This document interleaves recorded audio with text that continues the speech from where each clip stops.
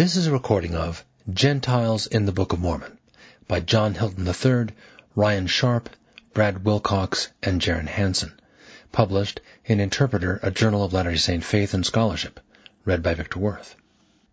Abstract.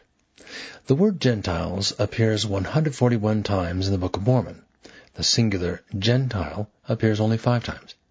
It appears more frequently than key words such as baptize, resurrection, Zion, and truth. The word Gentiles does not appear with equal frequency throughout the Book of Mormon. In fact, it appears in only 5 of its 15 books: 1 Nephi, 2 Nephi, 3 Nephi, Mormon, and Ether. Additionally, Book of Mormon speakers did not say Gentiles evenly. Some speakers said the word much less often than we might expect, while others used it much more. Nephi I used Gentiles the most, 43 times, and Christ himself used it 38 times. In addition to analyzing which speakers used the word, this study shows distinctive ways in which Book of Mormon speakers use the word. Students of the Book of Mormon can look at the text differently as they understand the context, purpose, and word choice of individual speakers. Stylometry is analysis of various literary styles that combines literary theory with statistics to understand the structure of a text. One application of stylometry which has received attention in Book of Mormon scholarship is often referred to as word prints. These studies attempt to show that just as everyone has a distinct fingerprint, each author tends to have a distinct voice and style. Contrasted with a subjective recognition that various authors have a similar theme or tone in their writing, stylometry uses quantifiable metrics and statistical techniques to inform the analysis. The initial studies on word prints in the Book of Mormon looked at samples of 1,000 to 5,000 words and examined, quote, the use of the small functional words, i.e., the, and, but, of, etc., close quote, in an effort to, quote, recognize that different authors did indeed write the various strands within the Book of Mormon, close quote. Additional studies used a statistical methodology called, quote, nearest shrunken centroid, close quote, classification to conclude that, quote, the Book of Mormon displays multiple writing styles throughout the text, consistent with the book's claim of multiple authors, and that the evidence does not show the writing styles of alleged 19th century authors to be similar to those in the Book of Mormon, close quote. A study by Roger Keller took this work in a different direction by analyzing words which were more theologically, culturally, or historically significant, such as laws, commandments, church, Israel, etc.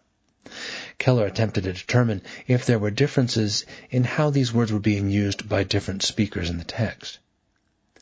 Building on the work of these scholars, recent studies have continued to examine patterns of speech used by various speakers in the Book of Mormon. These studies have analyzed how a particular word was understood and used in a context, how that understanding compared with other authors in the Book of Mormon, and what can be learned when a speaker's use of a word in the Book of Mormon is juxtaposed with its use in the Bible. For example, an analysis of the use of the word baptize in the Book of Mormon showed that it appeared differently in each book, and within the Book of Mormon, speakers did not evenly say baptize. Rather, different individuals focused on different aspects of the word.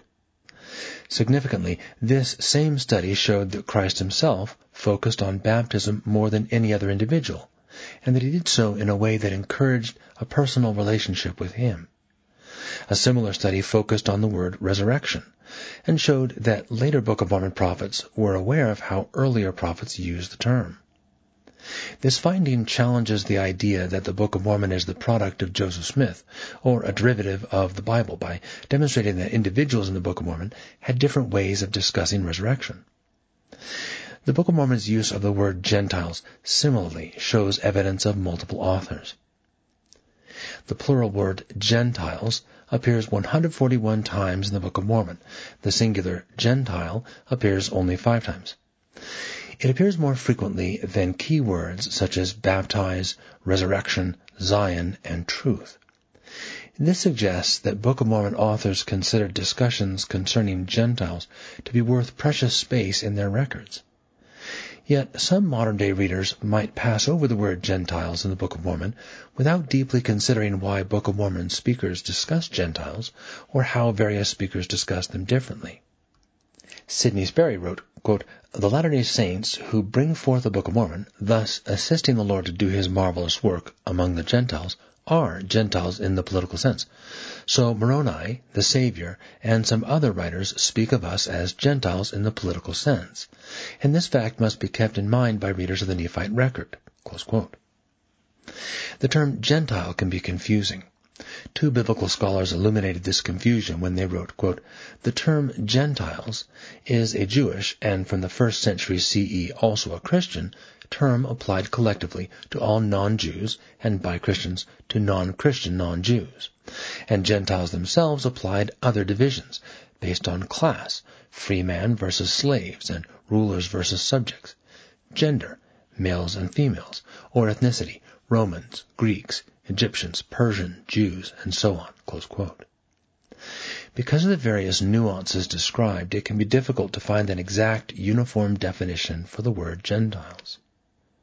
Paul Y. Hoskisson provided some clarity when he explained, quote, "The word Gentile has several meanings that can be traced back etymologically to one original concept, the idea of a people or tribe. The English word Gentile comes from a Latin word that means tribe, clan, family, people, etc." Close quote. This means that Gentiles, in general terms, simply implies a segregation between various people. It gives the idea of them and us. He continued, quote, "In this sense, Gentile is a good translation of the Hebrew word goy or goyim in the Hebrew Old Testament and the Greek word ethnos, ethne, in the Greek New Testament, both of which also mean people." Close quote. Thus, when the term Gentiles is used in a biblical context, it most often refers to non-Jewish nations. Monty S. Nyman described how the Book of Mormon uses similar language when he wrote, quote, "The Gentiles, as the term is used in the Book of Mormon, are all those who are not Jews, including those who may be the blood of Israel, but have lost their identity and been assimilated into non-Jewish nations." Close quote. Specifically, the authors in the Book of Mormon tended to employ Gentiles when referring to anyone who is not from their tribe or anyone who is not a Jew. Occurrences of Gentiles in the Book of Mormon. The word Gentiles does not appear with equal frequency throughout the Book of Mormon. In fact, Gentiles appears in only 5 of its 15 books: 1 Nephi, 2 Nephi, 3 Nephi, Mormon, and Ether. The word does not appear at all in the middle sections of the book.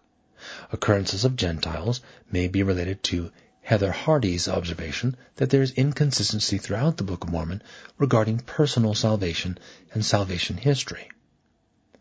Early Nephite prophets, including Nephi I, Jacob, and Isaiah, whom Nephi and Jacob frequently quoted, focused on the salvation of groups of people, including both the house of Israel and the Gentiles.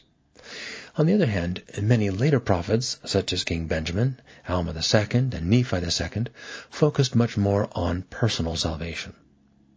Hardy wrote, quote, "Although a serious concern with the corporate salvation of the house of Israel and the Gentiles is lost from the bulk of the Nephite record after the demise of the first generation that migrated from Jerusalem, it is restored to prominence in the prophecies of the resurrected Jesus, as recorded in 3 Nephi 16, 4-20, and 20, 10 through 26, 5.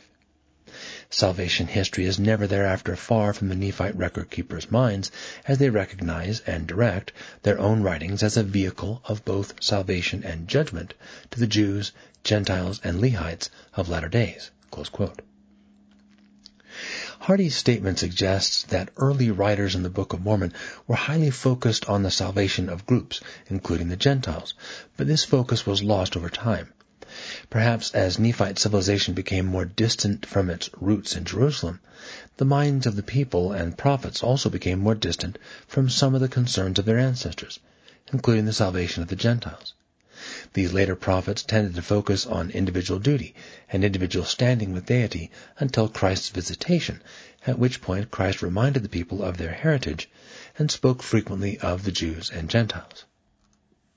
Similarly, Joseph Spencer pointed out that phrases relating to the gathering and scattering of Israel, which often occur in conjunction with Gentiles, are focal points for Nephi I and Jacob, but these ideas are not developed again until Christ's visit to the Lehites.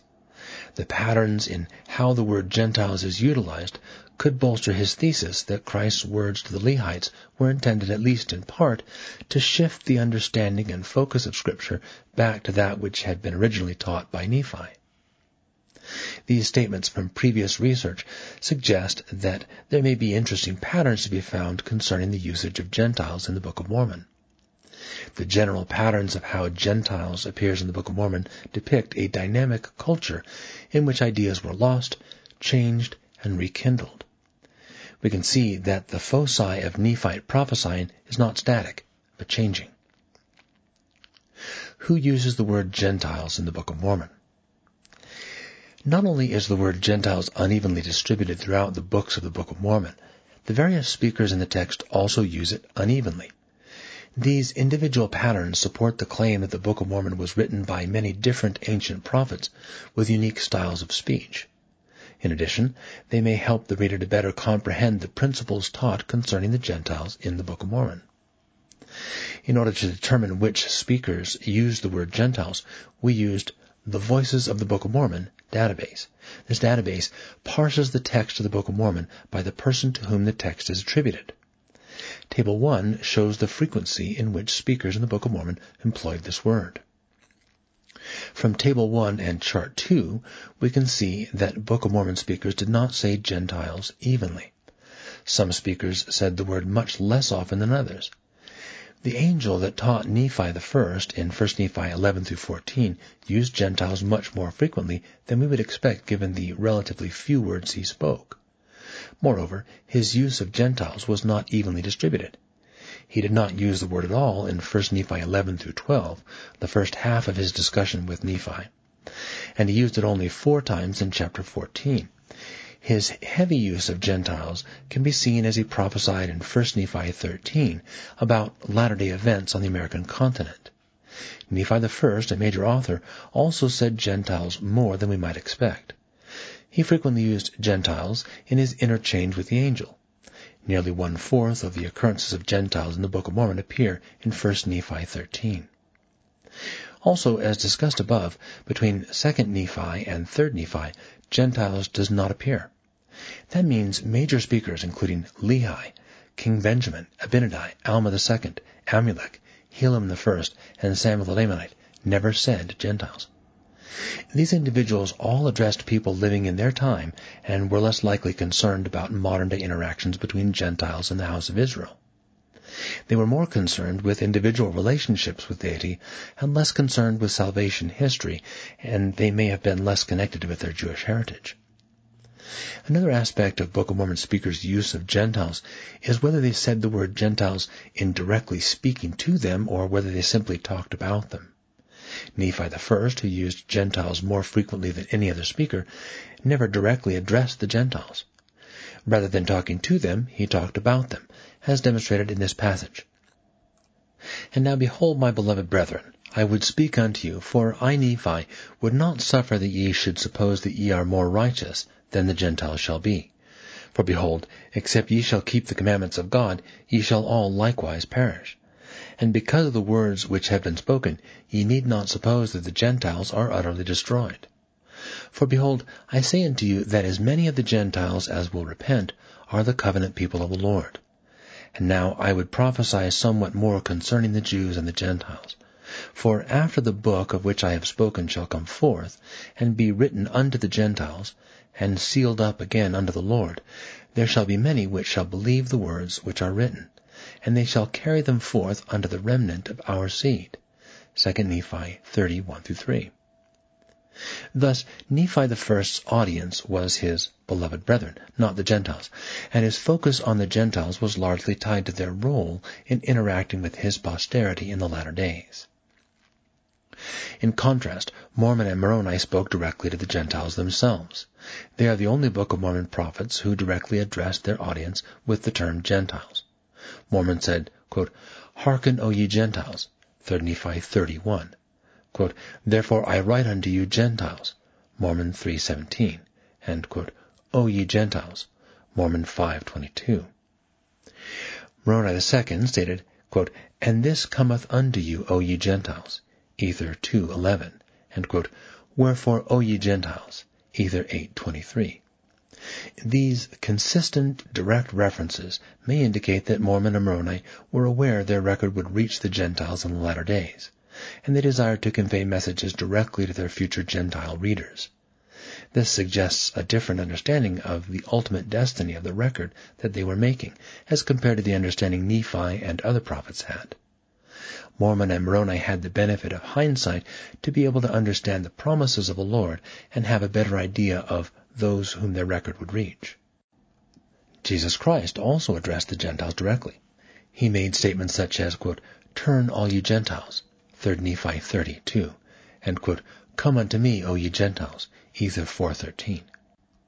Christ also frequently quoted his Father, and their intertwining voices spoke similarly about the Gentiles. Both specifically directly addressed the house of Israel, but while doing so, focused on the Gentiles. For example, we read, quote, "Because of their belief in me, saith the Father, and because of the unbelief of you, O house of Israel, in the latter day shall the truth come unto the Gentiles, that the fullness of these things shall be made known unto them." 3 Nephi 16:7. And, quote, "It is wisdom in the Father that they should be established in this land, and be set up as a free people by the power of the Father, that these things might come forth from them unto a remnant of your seed, that the covenant of the Father may be fulfilled, which he hath covenanted with his people, O house of Israel." 3 Nephi 21:4. Jesus Christ and his Father are the only speakers in the Book of Mormon who spoke of the Gentiles in connection with the phrase, "O house of Israel." As Spencer suggested, it seems Christ was bringing back to Lehite remembrance the important relationship between the house of Israel and the Gentiles. Perhaps the phrase, "O house of Israel," was meant to show the Lehites that prophecies concerning the Gentiles are interwoven with the prophecies to the house of Israel. It may also be that the phrase, "O house of Israel," showed the affection the Father and Christ feel toward these individuals. In the following sections, we will further discuss how Christ prophesied extensively concerning the role of the Gentiles in the latter-day restoration of the gospel and the physical and spiritual gathering of the house of Israel. There are 18 total references to the power or Spirit of God being given to or affecting the Gentiles in the Book of Mormon. Table 2 illustrates how these terms were used and who utilized them. Nephi I and Christ tended to use these terms differently. Nephi predominantly spoke of how the Spirit and the power of God would come upon the Gentiles to bring them to the Promised Land. In contrast, Christ primarily spoke of how the Lord would show forth his power to the Gentiles by bringing forth the fullness of the gospel, including the Book of Mormon, through them. This difference may indicate the varying levels of understanding these two speakers had in regard to the Gentiles and their future in the gospel. Nephi understood the significance of the Promised Land, but Jesus Christ focused more on the importance of the fullness of the gospel, indicating greater priorities and understanding. Most of Nephi's references to the power and Spirit of God came from his vision in 1 Nephi 13-15, in which he saw the power and Spirit of God come upon the latter-day Gentiles. Nephi I, in 3 consecutive verses, spoke of the Spirit of God, or the Lamb, in conjunction with the Gentiles, indicating that their coming unto the Promised Land was guided by God's hand. In the following verses, Nephi stated that he, quote, "beheld that the power of God was with them," the Gentiles, and also that the wrath of God was upon all those that were gathered together against them to battle. "And I, Nephi, beheld that the Gentiles that had gone out of captivity were delivered by the power of God out of the hands of all other nations." 1 Nephi 13:18-19. Christ's use focused on the latter-day restoration of the gospel through the Gentiles. This is consistent with both when Christ was quoted as speaking in 1 Nephi 13, as well as when he personally visited the Lehites in 3 Nephi 21. For example, Christ was quoted as saying he, quote, "will be merciful unto the Gentiles in that day, insomuch that I will bring forth unto them in mine own power much of my gospel, which shall be plain and precious." 1 Nephi 13:34. Similarly, in 3 Nephi 21:6, he stated, quote, "It behooveth the Father that it," the Book of Mormon, "should come forth from the Gentiles, that he may show forth his power unto the Gentiles." 3 Nephi 21:6. This consistency implies that the restoration of the gospel through the Gentiles was an important principle that Christ intended the Nephites to understand, especially considering the effect of this restoration upon the latter-day remnant of that people. References to the Gentiles as recipients of God's power do not occur elsewhere in Scripture. This may be because the prophesied coming forth of the Book of Mormon would be through the latter-day Gentiles. Perhaps because the Gentiles would be instrumental in bringing forth the Book of Mormon, the Book of Mormon more clearly teaches how God would guide and empower them. Thus, both the Nephites and Gentiles would understand the Lord's plan for the restoration of the teachings of the Book of Mormon. In addition to references to the power and Spirit of God coming upon the Gentiles, the Lord regularly discussed His direct interaction and influence on the Gentiles throughout the Book of Mormon. References to the Gentiles as recipients of God's personal influence or interaction have a clearer focus in the Book of Mormon than in the Bible, with the exception of Isaiah's prophecy in Isaiah 49:22, which is quoted 3 times in the Book of Mormon. For example, Ezekiel focused on how the Lord would show the quote-unquote heathen that He is God, while Micah and Haggai prophesied their destruction. However, although the majority of biblical references carry this same tone, Isaiah described how Israel would be a, quote, light to the Gentiles, and likewise envisioned a time when the Gentiles would hear the gospel and, quote, join themselves to the Lord, to serve Him, and to love the name of the Lord, close quote. The Book of Mormon takes this seemingly obscure idea from Isaiah and magnifies it. A key Book of Mormon emphasis is the Lord's mercy towards the Gentiles and His interaction with them as an instrument in His hands. For example, He said, quote, woe be unto the Gentiles, saith the Lord God of hosts, for notwithstanding I shall lengthen out mine arm unto them from day to day, they will deny me. Nevertheless I will be merciful unto them, saith the Lord God, if they will repent and come unto me. 2 Nephi 28:32. And, quote, I will afflict thy seed by the hand of the Gentiles.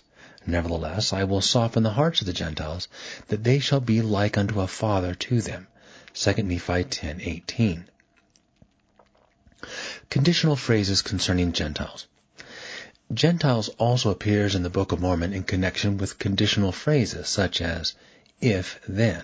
For example, the Lord said, quote, nevertheless, I will be merciful unto them, the Gentiles, saith the Lord God, if they will repent and come unto me. 2 Nephi 28:32. Such phrases involving the Gentiles appear 20 times in the Standard Works. 18 of these references are in the Book of Mormon. Only 4 individuals, Christ, the Father, Mormon, and Moroni, use a conditional phrase, blessing or warning, specifically in reference to the Gentiles. A general pattern of divine beings giving Gentiles conditional blessing appears throughout the Book of Mormon. In contrast, there is only one occasion in which a mortal offers a conditional promise to the Gentiles. Within the words of divine beings, as they speak of the Gentiles, there is a common theme discussed. The angel who speaks to Nephi, the Father, and Jesus Christ all stated that if the Gentiles repented, they would be numbered among the house of Israel. Note the parallels in these 3 passages. Quote, if the Gentiles shall hearken, and harden not their hearts against the Lamb of God, they shall be numbered among the house of Israel. 1 Nephi 14:1 and 2. Quote, if the Gentiles will repent and return unto me, saith the Father, behold, they shall be numbered among my people, O house of Israel. 3 Nephi 16:13. Quote, for this cause that the Gentiles, if they will not harden their hearts, that they may repent and come unto me, that they may be numbered among my people, O house of Israel. 3 Nephi 21:6. Although no mortal ever spoke of the Gentiles becoming numbered among the house of Israel, it is a significant point of common emphasis for some of the heavenly beings who spoke in the Book of Mormon. We cannot determine with certainty why this is the case, but there are a number of possibilities. Perhaps God and Christ have a more comprehensive vision of the Gentiles and wish to bring them into the select group of the house of Israel, whereas mortals are less likely to consider the importance of the Gentiles. On the other hand, mortals such as Nephi and Jacob may have felt it was only the prerogative of deity to determine who could be included in the house of Israel. In any event, it seems that heavenly beings have a unique vision of the destiny of the Gentiles and have care and concern for their welfare. There is also a consistent pattern of conditional warnings unto the Gentiles from Jesus Christ, the Father, and Mormon. Each warned that if the Gentiles remained in wickedness after the blessing they have received, they would be trodden down by the remnant of Israel. No other speakers provided this warning. This pattern of conditional warnings began with the voice of the Father, who warned, quote, "If they," the Gentiles, "will not turn unto me, and hearken unto my voice, I will suffer them, yea, I will suffer my people, O house of Israel, that they shall go through among them, and shall tread them down." 3 Nephi 16:15. Christ expanded on this teaching, saying, quote, "If the Gentiles do not repent after the blessing which they shall receive, after they have scattered my people, then shall ye, who are a remnant of the house of Jacob, go forth among them, as a lion among the beasts of the forest, who, if he goeth through, both treadeth down, and teareth in pieces, and none can deliver. And it shall come to pass, saith the Father, that the sword of my justice shall hang over them at that day, and except they repent, it shall fall upon them, saith the Father, yea, even upon all the nations of the Gentiles." 3 Nephi 20:15-16 and 20. Both these passages, along with the similar later warnings in 3 Nephi 21:12 and 14, and Mormon 5:22-24, resemble Micah 5:8. Interestingly, the three speakers whose words connect to Micah's all emphasize the conditional nature of the warning much more than Micah himself. Moreover, the manner in which the Father and Christ's warnings intertwine is striking. Likewise, Mormon's mimicking of their phraseology is not surprising, and it creates a more coherent narrative. Moroni gave two conditional warnings, but they were different in nature and focus from those provided by the Father, Christ, or Mormon. He warned the Gentiles against upholding secret combinations in the last day that shall lead to their destruction. See Ether 8:23. He also warned, almost in passing, that if the Gentiles failed to have charity, God would take away that which they had received. See Ether 12:35. The fullness of the gospel and the Gentiles. Throughout the Book of Mormon references to Gentiles, there is a common theme of the gospel going from the Gentiles to the house of Israel, specifically to the remnant of Lehi's descendants. The restoration of the gospel to the Lehite remnant seems to be especially important to those who referred to the Gentiles, though they each approached it differently.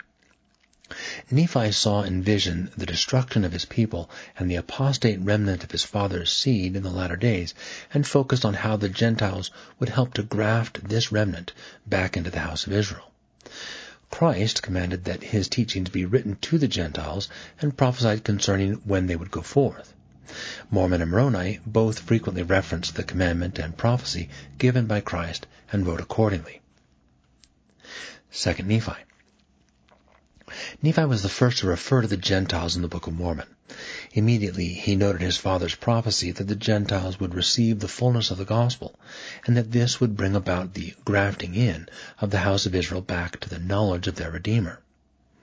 As recorded in 1 Nephi 13, he witnessed the reception of the Latter-day Bible, or the book which proceeded forth out of the mouth of the Jew, as shown by the angel and confirmed by the voice of Christ. The Bible would play an important role, along with the words of the Nephites, in bringing to pass this grafting through the Gentiles. Nephi's brethren did not understand the teachings of Lehi to which Nephi referred. Nephi explained to them that through the Gentiles the remnant of their seed and the lost Jews would be again grafted back into the natural tree. This process would be through the fullness of the gospel, which would come forth from the Gentiles under the remnant of the Lehites. Finally, Nephi explained the Lord's teaching that the Gentiles would bring the children of the house of Israel forth in their arms. Nephi taught that this process would be both temporal and spiritual in nature, in that the Gentile nation would physically aid their seed, but they would also make known the covenants of the Father. Twice this prophecy is quoted, once by Nephi and once by Jacob, which are the only times the voice of the Lord was heard prophesying the restoration, temporal or spiritual, of the Jews through the Gentiles. Thus, Nephi emphasizes how the Gentiles would use the gospel to help gather the remnant of the house of Israel. Christ. On two occasions, Christ commanded that his words be written in order to go forth to the Gentiles. These commandments act as bookends around his teachings and prophecies concerning the restoration of the gospel through the Gentiles and their interaction with the house of Israel. In 3 Nephi 16:4, Christ said, quote, "And I command you that ye shall write these sayings after I am gone, that these sayings which ye shall write shall be kept and shall be manifested unto the Gentiles, that through the fullness of the Gentiles, the remnant of their seed, the Lamanites, who shall be scattered forth upon the face of the earth because of their unbelief, may be brought in, or may be brought to a knowledge of me, their Redeemer." Close quote. After his teachings, he reiterated this commandment and prophecy in 3 Nephi 23:4, quote, "Therefore give heed to my words. Write the things which I have told you, and according to the time and the will of the Father, they shall go forth unto the Gentiles." Close quote. Christ immediately began teaching with the words of the Father, explaining that the gospel would go forth to the Gentiles because of Israel's unbelief. He also said it would go forth again to the house of Israel after the Gentiles' rejection of his words. Christ explained that the reception of the gospel by the Gentiles would be a sign of the beginning of the gathering of Israel, and thereafter the restored covenants of the Father would go forth again to the remnant of the house of Israel. In this way he explained that it would be a sign of the times and a sign to Israel. In this brief sermon to the people at Bountiful, Christ clarified the timing and purpose of the gospel going forth to the Gentiles and expressly commanded that those words be written to go forth to them. Mormon and Moroni. Mormon, aware his record would come to the Gentiles, explained that he wrote his words, quote, "to the intent that they may be brought again unto this people, from the Gentiles, according to the words which Jesus hath spoken." 3 Nephi 26:8. After stating this purpose, he returned to it repeatedly. His words reflected his understanding that his work would reach the Gentiles, and through them his people in the latter days would also receive the record. Mormon explained that this promise was according to the words of Christ. Moroni also referenced this promise, saying it was obtained by many Nephite prophets through faith. Moroni included this promise in the title page of the Book of Mormon, stating that the record was written unto the remnant of the Lamanites, and also the Jew and Gentile, but intended to, quote, "come forth in due time by way of the Gentile," close quote, that all, quote, "may know the covenants of the Lord," close quote. Understanding how these speakers prophesied of the restoration of the gospel to the remnant of the house of Israel through the Gentiles helps readers of the Book of Mormon to better comprehend the intent of the words therein. Furthermore, it helps to emphasize the importance of the going forth of the Book of Mormon to the scattered remnants of the house of Israel. Intertextuality in the Gentiles. There are a few examples of intertextuality between some of the speakers who used Gentiles. Intertextuality is an author's drawing on the words of a previous author. Both Christ and Nephi stated that after Lehi's seed dwindled in unbelief, a record of their ancestors would come forth to the Lehites through the Gentiles. See Table 3 in the written text. Nephi described the role of the Gentiles in the gathering of Israel, saying that, quote, "the thing which our father meaneth concerning the grafting of the natural branches through the fullness of the Gentiles is that in the latter days, when our seed shall have dwindled in unbelief, then shall the fullness of the gospel of the Messiah come unto the Gentiles, and from the Gentiles unto the remnant of our seed." 1 Nephi 15:13. Christ used similar language to describe the latter-day spreading of the gospel. He stated, quote, "through the fullness of the Gentiles, the remnant of their seed, who shall be scattered forth upon the face of the earth because of their unbelief, may be brought in, or may be brought to the knowledge of me, their Redeemer, in the latter day." 3 Nephi 16:4 and 7. In connection with this teaching, Christ discussed what would happen if the Gentiles rejected the fullness of his gospel. 3 Nephi 16:10 and 12. Another example of intertextuality is seen within the words of Jesus Christ, speaking through the angel who spoke to Nephi, and Moroni writing on the title page. Christ said, quote, "I will manifest myself unto thy seed, that they shall write many things which I shall minister unto them, which shall be plain and precious, and after thy seed shall be destroyed and dwindle in unbelief, and also the seed of thy brethren, behold, these things shall be hid up to come forth unto the Gentiles by the gift and power of the Lamb." 1 Nephi 13:35. Similarly, speaking of the same record approximately 1,000 years later, Moroni wrote that it was, quote, "hid up unto the Lord to come forth by the gift and power of God." Title page of the Book of Mormon. Conclusion. The word Gentiles appears throughout the Book of Mormon. However, it is distributed unevenly, and some individuals employed this word much more frequently than others. Not only do specific individuals utilize Gentiles more frequently than others, different individuals were prone to speak about the Gentiles in different ways. Nephi and Christ were the two main speakers who discussed God's power moving upon the Gentiles, a phenomenon unique to the Book of Mormon. Also, Christ and Nephi consistently talked about the power of God being upon the Gentiles in their own distinct ways. Sometimes we look at the Book of Mormon as a completely cohesive text in which all the various speakers stand in agreement about every issue. We might see the general messages as being equally conveyed by each prophet, rather than each individual focusing on different topics. Reviewing the use of Gentiles throughout the Book of Mormon paints a different picture. Some speakers addressed the Gentiles directly, but others did not mention Gentiles at all. This variance in speaking patterns regarding the Gentiles seems evidence of various voices over a period of hundreds of years, creating what we now have as the Book of Mormon. Each had concerns unique to the times in which he lived, yet Mormon was able to draw out spiritual themes from all the individual writings. Although many speakers, including Nephi, never spoke directly to the Gentiles, other speakers did. Speakers like Mormon and Moroni seem to have understood that the Gentiles would receive their words, and they made an effort to address them specifically. Similarly, God and Jesus Christ spoke directly to the Gentiles because of their divine knowledge that the record would go to the Gentiles in the latter days. However, other speakers were more immediately concerned with the people and problems of their day, and they may not have even understood that the Gentiles would ever receive their words. These variations support the claim that the Book of Mormon is a collection of the words of various individuals throughout Nephite history. Such patterns are not the texture of fiction, and provide greater evidence of the divinity of the Book of Mormon, and support its claim to authorship by generations of prophet historians. Students of the Book of Mormon can look at the text differently by understanding where individual speakers are coming from when they teach. Modern-day readers can also consider their own roles in the salvation of the house of Israel as a whole. They can consider how in every place and time the gospel may be taught in such a way as to best fit the needs of those present. Yet regardless of the time or location, Jesus Christ and the Father are aware of the bigger picture, and they are focused on the benefit all people can gain by having and living the gospel.